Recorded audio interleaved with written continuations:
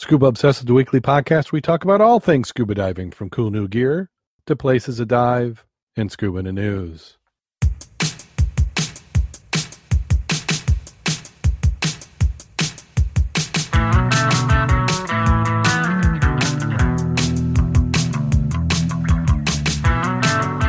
Scuba Obsessed episode 409 is recorded live June 21st, 2019.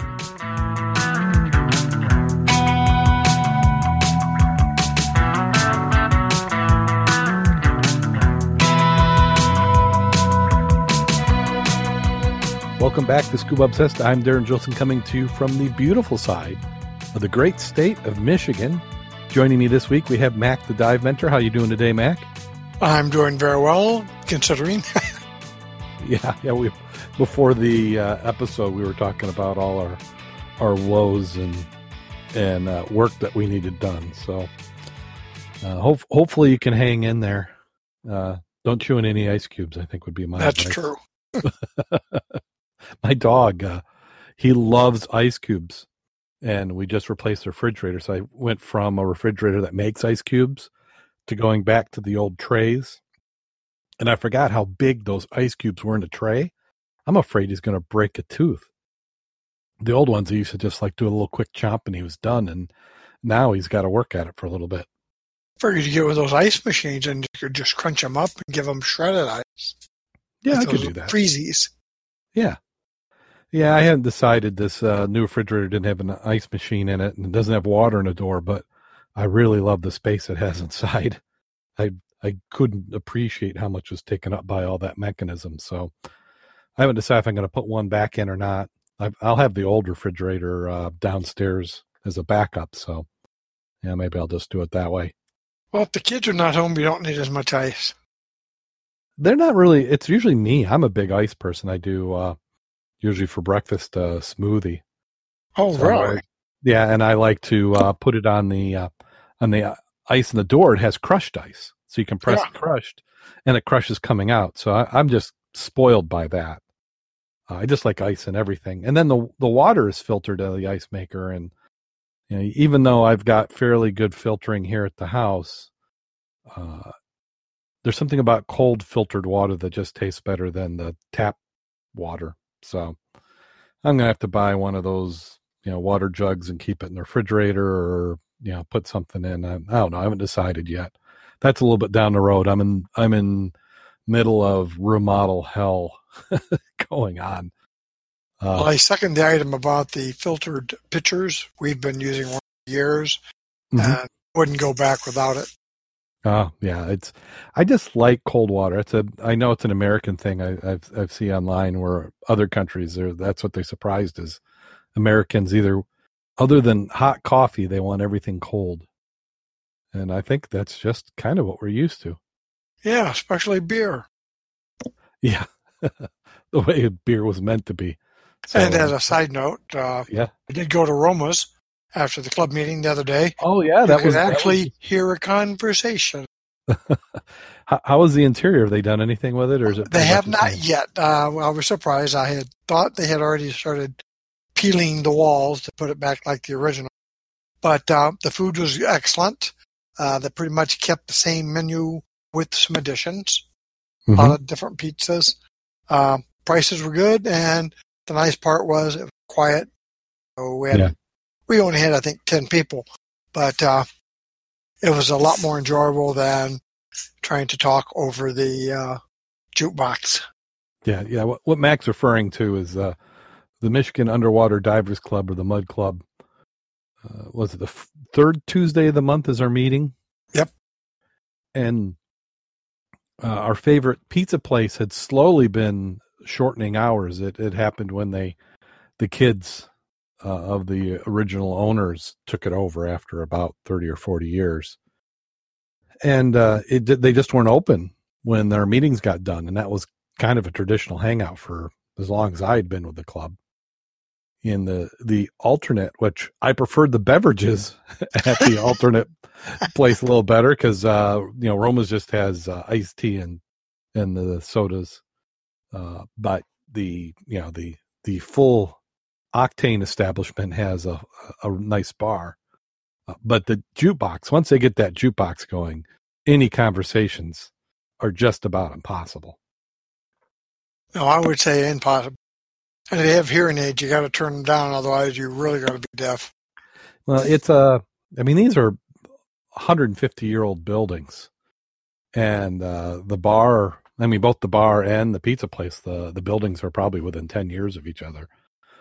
But the pizza place it's a rectangular shape. It's got cheesy wood paneling up, but they don't have the jukebox to blare over. Where the other one has brick walls, and that jukebox, there's like one volume, and it's like too loud. And I never really cared for loud, you can't talk over, even when I was younger. And now I'm just a grumpy old man, so there's no way I want to put up with that. I mean, but they don't have IPAs over at the other place. The Romas, no. I wonder if they'd object if I brought a brown bag in. Probably. I'd like to thank everybody who's in the chat room again. We have our normal hardcore in there. We have Eric and Derek. So this first article up this week is the Oregon officials. And we, just to get started, we should call this episode the follow-up episode, because almost every article is one that we've covered before. So just last week, we were referring to those barrels that were in the lake. And later that night, after we had finished, there was already an update, and it was Oregon officials start work on removing the barrels labeled with Agent Orange chemicals from the bottom of the lake. Oregon officials with the Environmental Protection Agency this week began removing barrels recently discovered at the bottom of Wallowa Lake marked as containing chemicals. The Twitter account for the U.S. EPA Region 10 tweeted the ongoing work on Thursday, saying officials were starting to test and remove 12 100-gallon drums. The barrels are labeled containing either 2,4-D or 2,4,5-T, commonly known as Agent Orange, which is widely used in the Vietnam War, has been linked to a number of illnesses, including cancer. While the cleanup begins, officials said the drinking water for the city is safe, but they temporarily switched to a backup. And they've got a post, and see the ROV they got in that photo? Oh, yeah. That's a nice one. Well, I'm sure they switched to the backup, because if you agitated the containers and there were anything, why stir it up and suck it into the system? Yeah. It says, according to the report by the Oregon Live, the barrels were discovered by divers in August. An official told the outlet that the drums could be sitting in water between 80 to 100 feet deep, which combined with cold temperatures in the lake could complicate the process of obtaining the barrels. EPA officials plan to operate remotely operated vehicles on Friday to survey the site and continue planning for the removal of the barrels. It remains unclear how the drums came to be in the lake and if they are filled with chemicals as labeled. So we'll keep an eye out on this one and see if there are any more updates. But I was kind of surprised. They're making it sound like it was going to be towards the end of summer after the boating season. And here they are already going down. So there must be some, I hate to being the pessimist, but there must be some political advantage for dealing with it when they did. Or they just got summer interns. You got all those college kids. Yeah, I was trying to read the comments that they won't load. There's over 100 comments on this article. Yeah. I'm curious to see what they were going to say. Yeah, the website where we're getting this from is The Hill, which is a political-based website. So, well, we may even have a follow-up to the follow-up. Yeah, I bet we'll see some more here coming in the next few weeks. And then here's another follow-up to one we had earlier in the year. Who wouldn't love to go do some diving on the Titanic? And that would be in a vessel, not free diving or scuba diving. OceanGate puts off plans to dive the Titanic shipwreck this year due to topside tangle. Everett, Washington-based OceanGate has had to postpone this summer's deep sea dives to the Titanic shipwreck as they were about to start due to complications relating to the expedition's intended mothership. The complications have to do with the status of the Norwegian-flagged MV Havila Harmony under Canadian maritime law. OceanGate CEO Stockton Rush told GeekWire today, which was actually a few days ago, The ship's operators at Reach Subsea feared the ship might be impounded if the expedition went forward as planned. Rush said the issue cropped up last Friday and that the resulting complications couldn't be resolved in time to do this year's Titanic survey expedition. The first departure from St. John's, Newfoundland, had been scheduled for June 28. I've been up in my life and I've been down in my life, Rush said. I was happy as I'd ever been Thursday night, and by Saturday I was about as low as I'd ever been. It's been quite a swing, and I hope I don't ever have to go through this again. OceanGate's clients had paid more than $100,000 each to take part in the expedition as mission specialists. They were due to join professional crew members on the cruise on the company's Titan deep sea submersible to see the 107-year-old wreck, the Titanic, nearly 4,000 meters below the surface of the Atlantic. Those divers are now being rescheduled. I said divers. Those dives are now being rescheduled for mid-2020, and Russ said there's more than 75% of the mission specialists are willing to wait another year. The response has been all over the map. Rush said, I wouldn't say it's been largely supportive. I would say it's been largely supportive. This is a setback for them. It's a setback for us. OceanGate has been working with Reach Subsea to identify the appropriate vessel for the expedition and to verify the chosen ship would fill the requirements for the summer series of voyages. He had said OceanGate's personnel checked with Halvia Harmony's specifications against the 500-page worth of procedures and documents. In the end, the sticking point had to do with Canadian law using foreign flag vessels for the commercial voyages that put Canadians' ports at the starting point and the end point. The Coasting Trade Act is analogous to the United States Jones Act. Goodness, here sounds like I need to take another drink. Which created complications for the Puerto Rican hurricane relief effort in 2017. So it's basically a way of protecting their merchant marine ships and guaranteeing some sort of work. Based on the informal advice, it initially looked like the Halvia Harmony would be able to take the Titanic expedition because the voyage didn't involve port-to-port commerce, Rush said. But as the day the expedition neared, Reach Subsea picked up indications that they might be trouble. Late last week, OceanGate was notified the risk of having the ship impounded was too great, and the expedition would have to use a substitute vessel instead. But Rush said Reach Subsea had been told during earlier discussion that the substitute was unacceptable. Rush said he couldn't resolve the issue in time to make the weather-dependent window for summer trips. When you start rushing an expedition, you start asking for mistakes. In our business, mistakes could be fatal. Now, OceanGate is discussion of the financial fallout with Reach Subsea as well as with the clients and investors.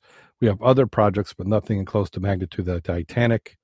It does put a hiccup in our financials. We've sent an email to Reach Subsea office in Norway asking for comment, and we'll update their support when we hear back. So then they go on and talk about some debt refinancing they have to do. He says, we're reassessing, do we need to buy our own ship? Well, it's quite interesting when they say for the time being, equity round would be conducted to boost a privately held venture capital. It sounds like you're running out of money. Well, I think what they did is they put together some, how the venture capital markets work is they probably had different tiers or rounds. So you had your initial round who helped them because didn't they? And I might be mixing them up with another organization, but didn't they build an ROV just for this? I thought this was the one. Yeah. Picture so of it. So you've got to build the ROV. So that's going to take some money. And then you've got to operate it. So you've, unless you're independently wealthy or have a big, deep pocket, you have to get some funding. And people are coming on because you've got a business plan that makes sense. So you build the sub, you do a seasons of dives, the word of mouth goes great. So instead of just doing what dives you had the week before, you end up with all the you can continue to grow it. But now you don't. So you've got investors who are probably going, crap. We were planning on get some income. How many with 100,000 apiece? So it wasn't enough to pay off all the investors, but it's probably enough to prove the concept, and then you do another round, and your early round investors start getting a little bit of money back. But it's going to be a little tougher now. Well, I was curious about that a little bit. They had related stories. It referenced OceanGate reschedules Titanic sub-trips for 2019 due to testing snags in the Bahamas. So I don't know what the deal was at, unless that was earlier in the year. I think that was because if you look even farther over, it shows the different level of tests. So they had the Titan Unleashed showing the vessel. So they built the vessel, and then they're just working through all the issues with something brand new. So they're already delayed. I mean, this makes it look like it's at least 2 years delayed. You're going to go back and get the wreckage in the Galapagos and live aboard. Skip that one. Let me see. I knew I was going to skip over these. Well, you said to remind you. Yeah. So wrecked in the Galapagos during the last AMA live aboard vessel Majestic Explorer, formerly known the MN Galapagos Majestic, as part of the Explorer fleet, sank near the island of Santiago between Isla Isabela and Isla Santa Cruz after running aground not far from where the Galapagos Aggressor ran aground in 2013. Seems like you might want to mark that spot. You think? The hull was breached in the bow area. All 26 passengers and crews were rescued before the ship capsized and sank with 2 tons of fuel on board. No injuries were reported, but if you have a booking, you should contact them immediately. Yeah. I think I would do that. Yeah, especially if it was that boat. Unless you like soggy berths. Or you want to go on an interesting new wreck dive. Yeah. I think we had a joke once about that. And then we have 633 divers at Florida break the world record for the largest underwater cleanup. And this is also a follow-up. We talked about this one last week. So it looks like they did actually break the record. According to Sun Sentinel, the world record for the largest underwater cleanup has been broken by the 633 scuba divers scooped up trash from the ocean floor near a pier at Deerfield Beach. They said that hundreds of divers entered the ocean in waves and had to stay in the water for at least 15 minutes to be counted. The Guinness World Record adjudicator. I can't pronounce anything this week. Adjudicator, that's it.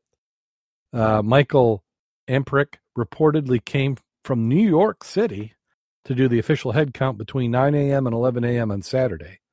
Saturday's event was organized by Dixie Divers, which supported the marine conservation non-project Aware and the scuba diving agency PADI. The event aimed to show that conservation brings more people together than ever before. All the marine debris data collected will be submitted to Project Aware's world's largest marine debris surveying database, potential policy-changing work in Deerfield Beach in South Florida. The Sun Sentinel reported the previous record for the most divers taking part in underwater cleanup was held by Ahmed Garber, a former Egyptian Army scuba diver. He bought a team of 615 divers the Red Sea in Egypt in 2015. Jack Fisherman, a diver who attended the event, said at least 3,200 pounds of fishing gear was used for this dive. He also said that over 9,000 pieces of marine debris was poured to Project Aware. Why would you use fishing gear for the dive? I don't know. I think it's got to be a wording. But I would be very curious, what were the 9,000 pieces? Yes. It'd be, how much plastic, how much cups, straws, whatever. It'd be interesting. Now, is that something we should be doing for the Mud Club? Logging this with Project Aware? Well, being that we haven't got into the river for a year and a half, floods, probably not. As a side note, you did see the photos I posted today? No, I have not been on. Or we do the turkey dive? No, I have not been on the Facebook at all. You know how you're on the platforms, the boardwalks? Yeah. And then you had that couple of feet drop to get into the water? Mm-hmm. You can walk off well, let me rephrase this. Parts of it, you're in the water, on the dock, but you walk straight into the water. So it's now a dive platform. Basically, yes. And on the opposite side of the bridge, where they have the commercial boats tied up, the diving community, you normally are on the surface and you step down to your boat. Now you step off the boat down to the water. And when I say water, I mean the land that's now covered with water. The pilings are now even with the river water. Yeah, there's a lot of people aren't going to be happy with this. Now, I haven't heard anything from the Great Lakes carriers, but they should be enjoying this. They should be able to run with full loads into just about any river. I would think so, with the exception of the current.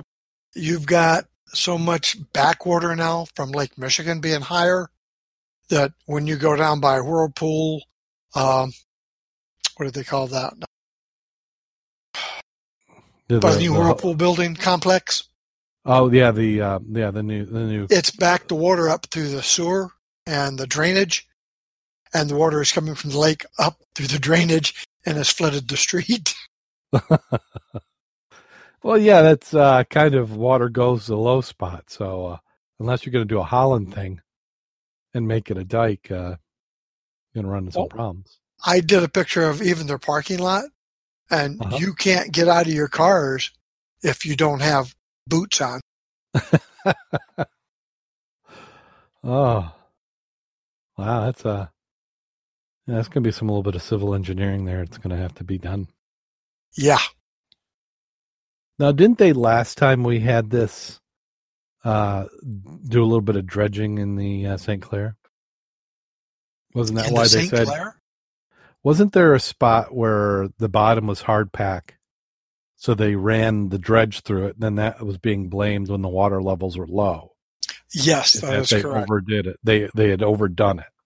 Right. So they were talking about, well, how do we repair this or do something different so we don't let so much water out? Which now they're probably glad they didn't do anything. So I'm sure the Mississippi would love some water, wouldn't it? Clean it up a little bit. Did you realize that the Mississippi handles 41% of the country's effluent water from all the tributaries and everything feeds the Mississippi is 41% of the water volume? I knew it was a lot. I wasn't quite aware it was that high. But well, it's so bad right now because of with all that fresh water in, as it got through Louisiana and out, it has changed the brackish water to water, fresh water, and has killed 90% of the clam base. So your clams, your certain species of fish, crayfish, are going to skyrocket in price this year because it's basically decimated many of the areas.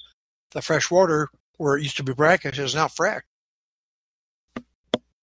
The only good part is some of the bullhead sharks that were coming miles up the Mississippi because of the brackish water, and they could tolerate it, pushes them back out, though.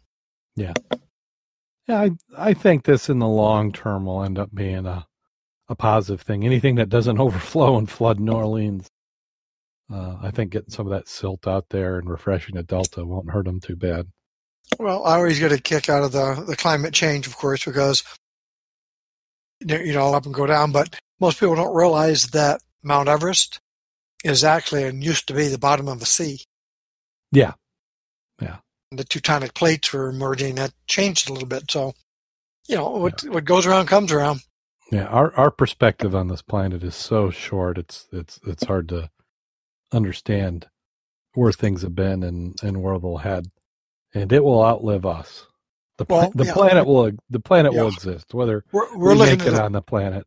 Yep, we're looking at 1,000 years, and it's 4.5 billion. So yeah, okay. Yeah, Karen is talking in the chat room about the Mermaid Festival has not been awarded their record yet. I guess part of the complication was the $10,000 that it cost to have the Guinness people come out for the count. So they got 19 pages of documented rules that had to be submitted.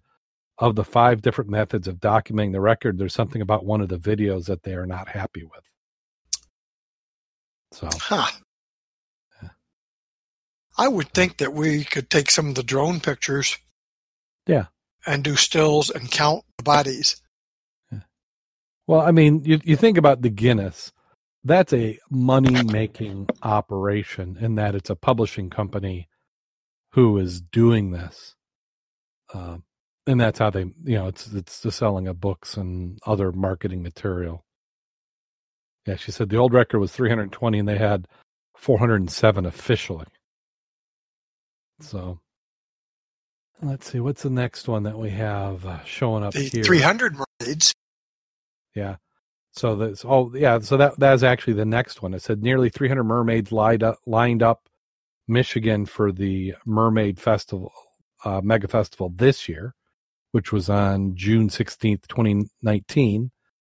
Despite the rain and the high water levels, South Haven's Harborfest still drew a crowd. Its high attendance this year's scaly, sparkly guest, 279 mermaids.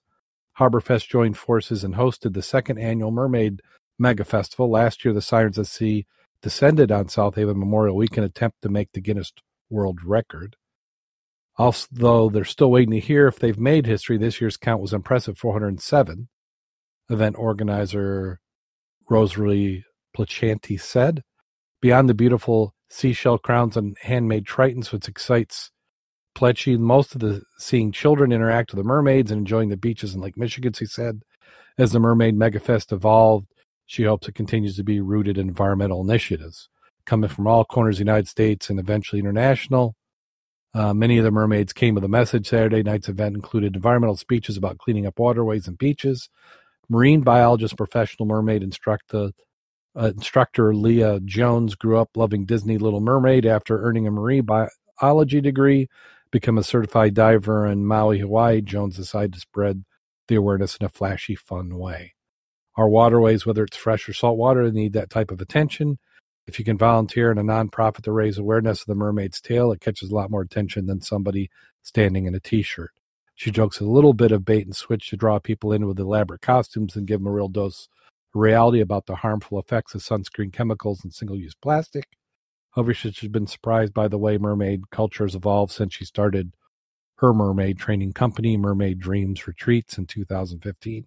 A lot of people are coming to bring mermaids are not just doing it to be in the tail and play around. They want to actually learn about the environment and have that guidance. It's been kind of mind-blowing for me to see. One driving factor is that the Instagram has made mermaid culture even trendier. The silver lining is that constantly scrolling through the gorgeous underwater beachfront photos can spark meaningful conversations. Jones said she frequently receives Facebook messages about viral photos or videos of people interacting with wildlife and asking what's harmful and what's not. We're not only coming next generation of those who will be caring for the earth after us, it's also next generation of mermaids. With this growth, we have a lot more education. These one-on-one moments are coupled with larger presentations, events like Mermaid Megafest, where Jones spreads awareness about the dangers of octanate and oxybenzene and benzophenone 3, which are active ingredients in most sunscreens, which I cannot pronounce any of those. No surprise. In Hawaii, sunscreen and these ingredients have been banned after the chemicals started to ripple effects in beach coral reefs, leaving them vulnerable to disease and eventually killing them off. As an alternative, Jones suggests using mineral-based sun protection. This can be tricky to find because some companies have used the coral reef effort as a marketing tool despite still having harmful chemicals in sunscreen, she said. Joan encourages shoppers to check the back of their sunscreen labels and look for active ingredients like zinc oxide or titanium dioxide. The festival also drew activists who are doing good on land. The Indiana-based Mermaid Straw put on a social media call out for a bring your own bucket impromptu beach cleanup on Sunday morning starting at 10 a.m. And they go on. Karen, is there anything that we missed? Oh, she said the count was 379, not 279. So even this year, they'd have broken the record again. Or at least the record that they were trying to break. And then here's another follow-up. Artist copyright infringement suit heads to the U.S. Supreme Court. And what this is in reference to is a film director's images being used without obtaining his permission or compensating him. And this is by the state of North Carolina. The case is due to be argued before the Supreme Court this fall.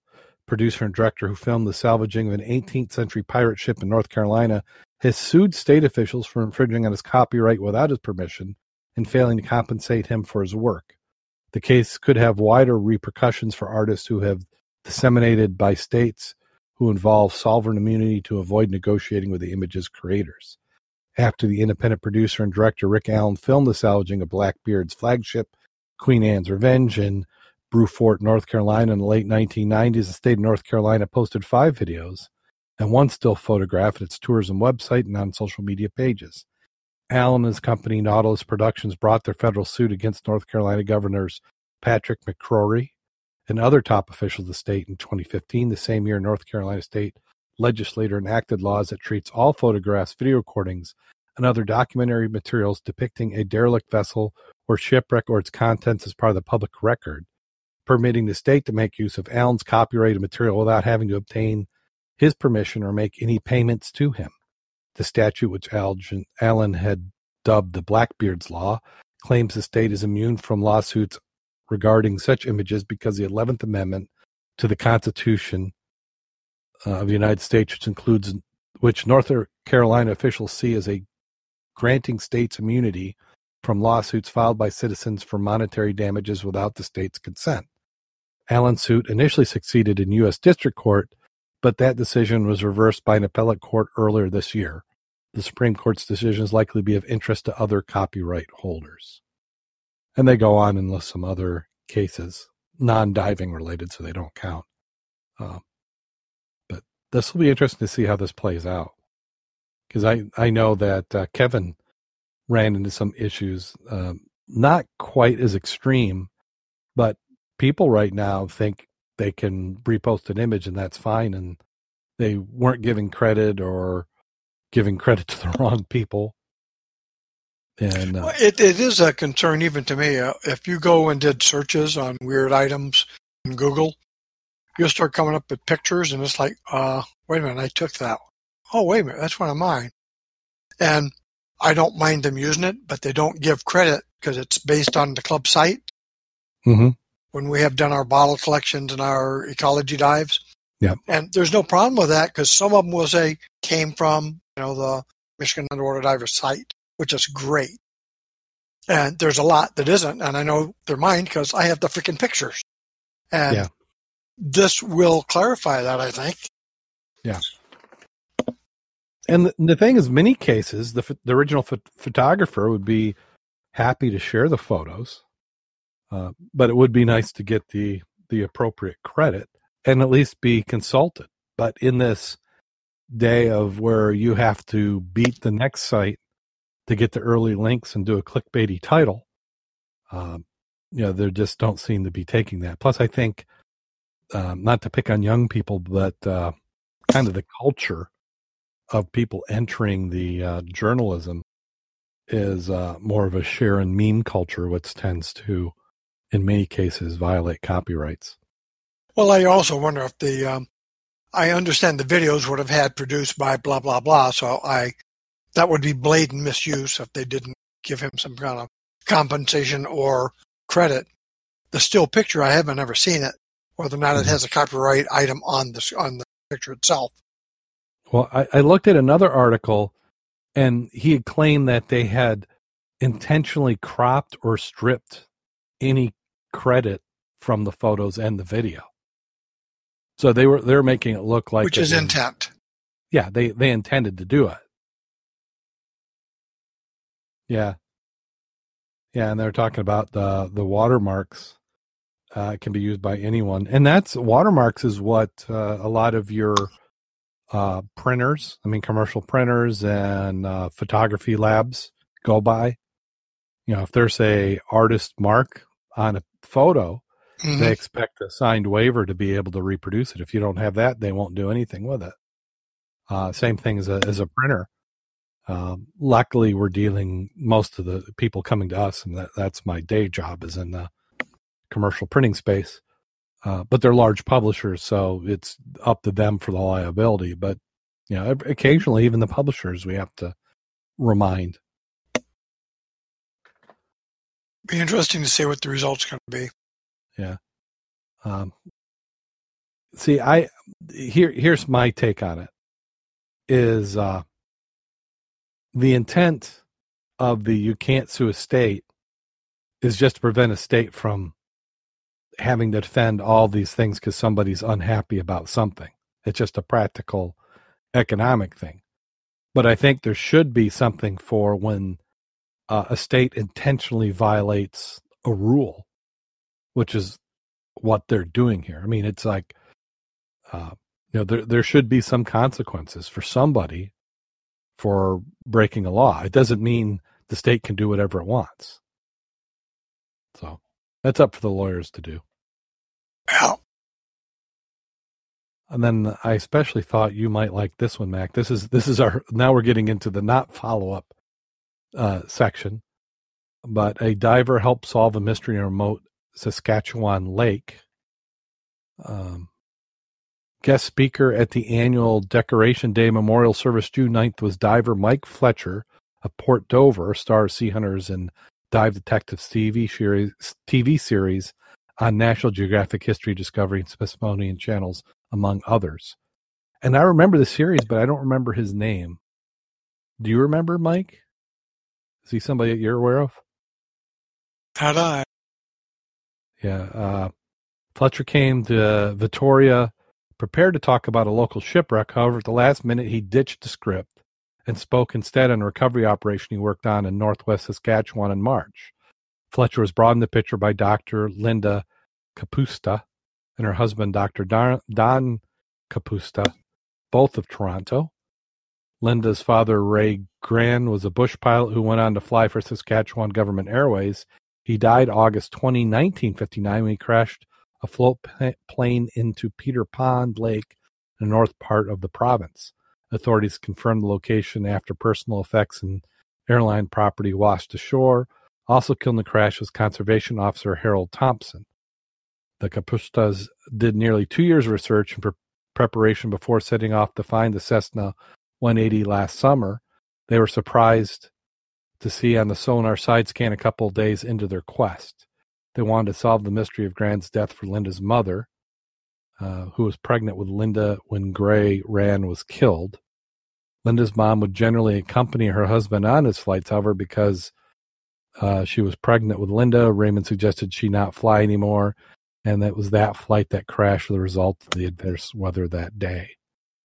Marcella Gran, 83, was living in a long-term care home when she found out the plane was located. She died unexpectedly July 31st, the day after her daughter and son-in-law found the missing aircraft. Sadly, my mother passed away just hours later before we could tell her we had finally found the craft. It was heartbreaking. She never got the news. Our preliminary findings suggest my father's remains and remains of his passenger, Harold Thompson, may still be in the aircraft. Our focus is now on finally bringing my father's remains home to recover the remains of the passenger for his family. They contacted Fletcher out of frustration after the RCMP put a freeze on the site. Police planned to investigate, but they wanted no one disturbing the wreck. Fletcher told the family to be patient and everything will work itself out. The police confirmed that it was a missing plane. They retrieved skeletal remains and personal effects. However, they also complained of the murky diving conditions due to sediment in the water. The footage they brought to the surface was useless. Having established what happened, the police were no longer seized on the site. The couple wanted to do a thorough recovery and already arranged for the Saskatchewan Aviation Museum in the Saskatoon to take possession of the wreck. Mike Fletcher recognized this was not work as a professional job due to the exacting standards for such a procedure under Saskatchewan labor law. However, if Fletcher agreed to do the work on a non-profit basis, the rules were less stringent. Fletcher chose a winter dive because he wanted a thick layer of ice in the lake. This allowed the positioning of tents, vehicles, and equipment. The ice was also a useful buffer against turbulent water. Fletcher brought 42 years of experience to bear the situation, along with an array of specialized equipment, including an underwater vacuum that helped the team collect bones and additional personal effects such as wallets, car keys, watch, a pilot's license, a jackknife, and the like. Local Dean took interest in the operation, provided helpful logistics support, as did residents of the Mitchell village nearby. Ceremonies on shore included the burning of tobacco and sweetgrass. It all made us feel guilty we had invited them in the first place. This was part of their history. It was important for them to help these souls find peace. In 60 feet of water, Fletcher separated the wings of the fuselage and harnessed the pieces so they could be extracted one at a time. At the end of the 3-day operation, all concerned were amazed when Grant's wedding ring came to the surface in the crease in a wing. Distinctive piece of jewelry made of gold, emeralds, and diamonds. It was another sense of accomplishment. There was a sense of fulfillment and success and the feeling of gratitude to the residents of Mitchell Village and the Dean people. It was very worthwhile, fulfilling for me. It seemed just like the right story to tell the day in the cemetery. The human remains were entrusted to the intending coroner. The ring and other personal effects are handed over to the family. Ray Grant will be laid to rest beside his widow in Saskatchewan on July 20th. Well, there's some nice photos that go along with this. I'd be curious how thick the ice was. I like the last picture of the dive location with trailers and stuff out there. So one would gather that's got to be pretty thick ice. Well, and can you tell me about that site? There's a particular preparation it looks like they've done.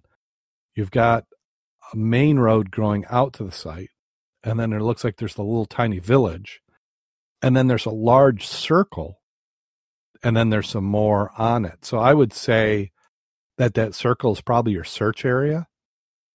Is that something it would help them when they're underwater to kind of visualize where they... At 60 feet, that's a huge, huge circle. That's what I was thinking, because it wasn't like our spoken wheel that we will do. Yeah, because when we do it officially for the big time, we do 100 foot and sometime 150 foot. That's a big circle when you do a 100-foot circle. That would I have to say would be at least 300 feet or over 100 meters. Easy. Yeah, easily. Yeah, and that's probably from the center line. But I'd be curious. Bob was talking about one of the lakes they had looked at on their way to Alaska, for example, in that area. It's frozen from November through June. The ice on that lake the water temperature never gets above 50, 52, and it is generally a meter plus thick during the. So I just wonder if this were also, 2-3 feet to support all that equipment. One. Well, and that's what I was wondering about making the ice bare. Was that part of an effort to also maybe, because if you clear the snow off, your ice should get deeper. Well, you definitely would be able to see that ring from underneath. That's for sure. So I'm kind of thinking that was probably more of a practical reason, and then maybe it also became a nice barrier where you told people, stay off the center section because we may want to, depending on what we find, cut through this. Did they say how deep the wreck was of the plane? I thought they said 60 feet. 60 feet, yeah, and 60 feet of water.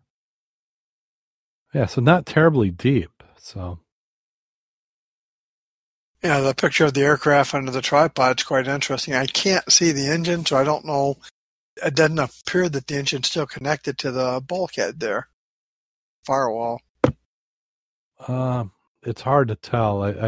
I can see there's like a trailer in front of the nose, so yeah, it's hard to tell. But yeah, I don't know enough about plane construction to know if that would have come off or not.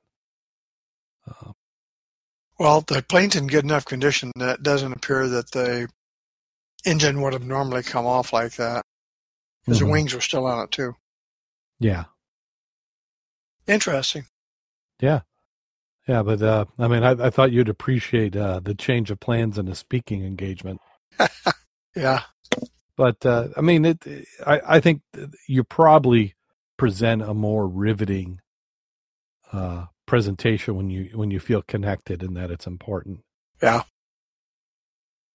And then this one's just out, and it was on a variety of websites. I just happened to pick this one from the Fox News.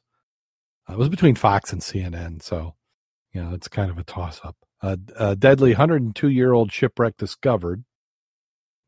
The wreck of a ship that claimed 14 lives when it sank and a devastating storm off the coast of Australia has been discovered.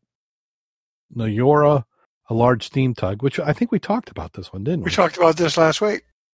Yeah.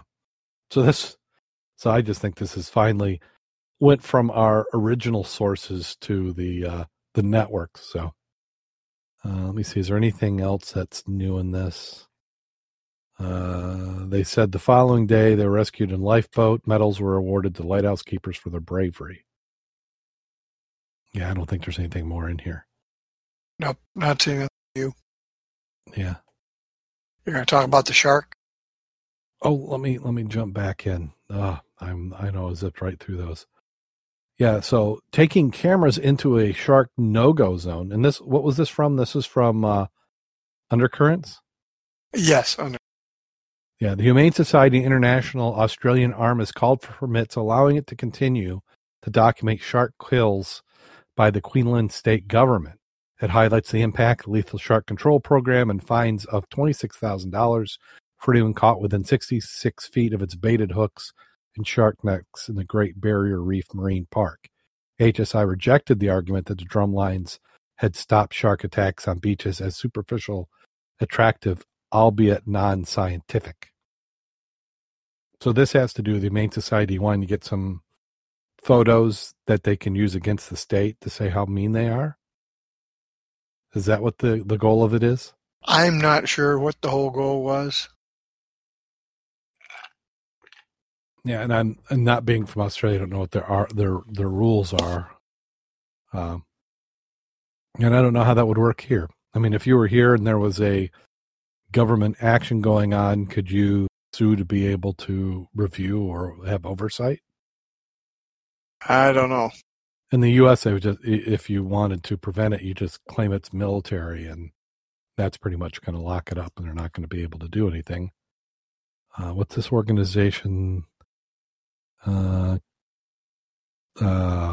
Queensland State Government. So it's not clear. But that's kind of a hefty fine if you're within 66 feet of the baited hooks. Yeah. But I'm not sure I'd want to go playing around baited hooks for shark. No. Nor would I like to be playing with a giant octopus. No, like in this next video, the video shows a diver in the Sea of Japan. Intense footage shows the moment that diver Mayak Gumov, Russia, was grabbed by a giant octopus in the Sea of Japan. I wondered, did he just think that he was lunch? He's got a pretty good grab on him. And he does exactly what I would do, which is grab your mouthpiece and your mask. That's not such a big thing. Yeah. But you have to think, I wonder how good is that octopus's eyesight? Did it just see a shadow and 9 times out of 10, this is a nice fish it can munch on? Or do you believe the title, though, Giant Octopus? Well, yeah, no. I don't go. That's a clickbait title. I wonder if that the octopus tooth can actually penetrate through his suit like that. I bet it could. I think so. I mean, they're good size, but not giant. Yeah, an octopus has a pretty good beak on there. So if it was so inclined to decide it liked the taste of neoprene, it could bite through it. And I bet it could take a nice chunk off your leg, but that's that. If you're in my dive, buddy, and that happens, I would hope you do something besides just film it. Can we do that again? I didn't get a good shot. You know, how about a selfie? How quick? Wow. I didn't get a chance to watch the whole video. Is it a pretty quick in that shot? Like, well, he made a couple of attempts to get in there, and it looks like he was trying to mate with his leg. That's what it looked like. Yeah. Well, he kind of looked for a long tank, and he's getting other towards the valve too. I did see the multicolored octopus that was on Facebook the other day. No, I missed that. I don't know how deep they were, but it was dark out there except for light on that octopus. Yeah. The octopus of many colors. It was quite interesting. Did you see that one? No, I didn't.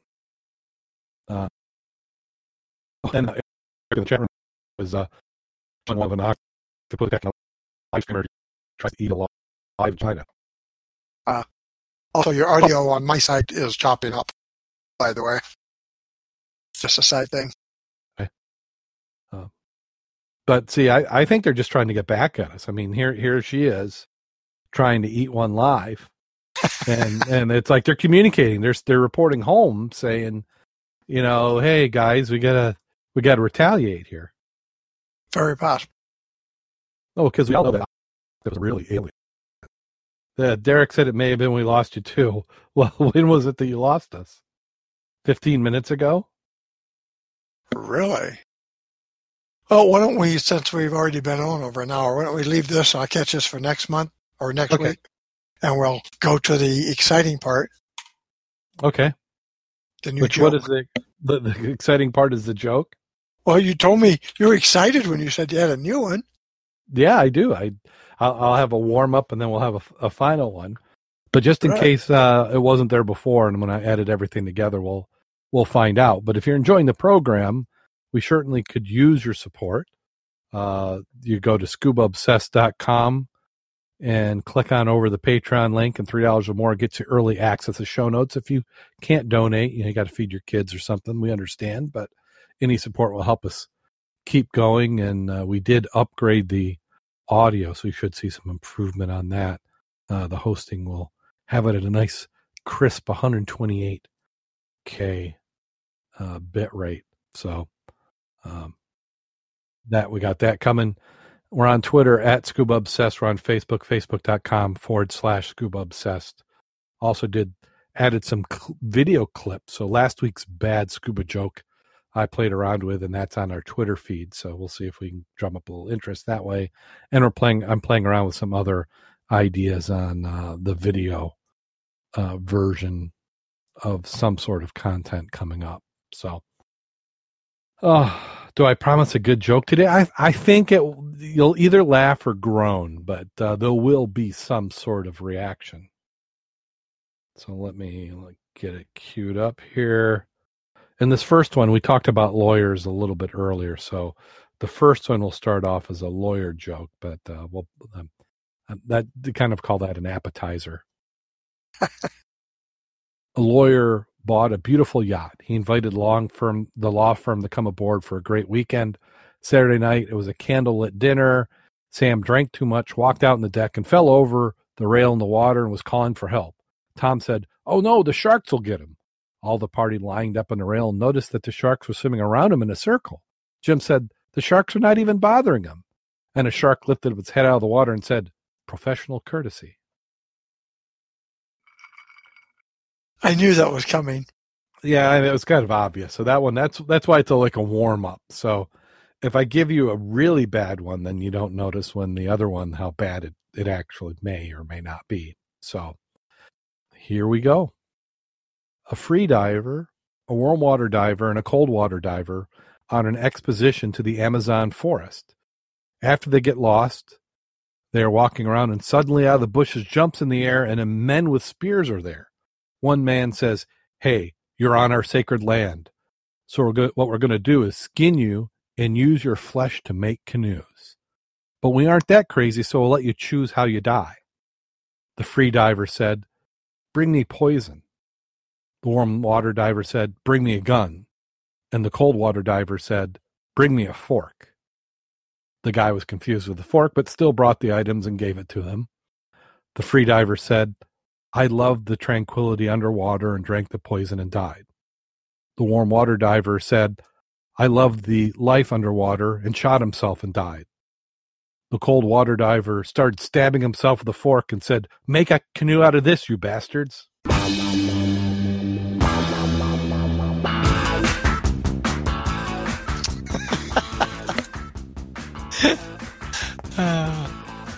And I'm thinking he learned that with a dry suit.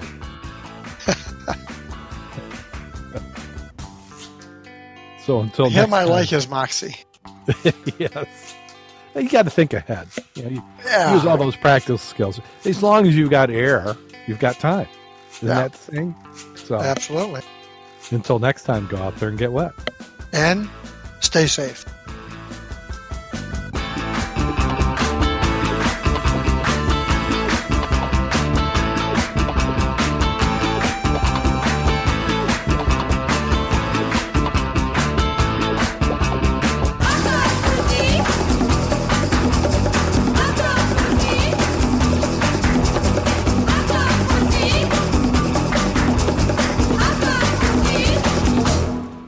So did Craig hang around, or did he try to bail on us again? No, he's still here. Derek, did that qualify as a good joke?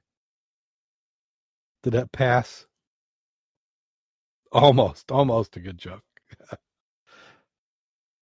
Let's see. We'll get Craig to leave here.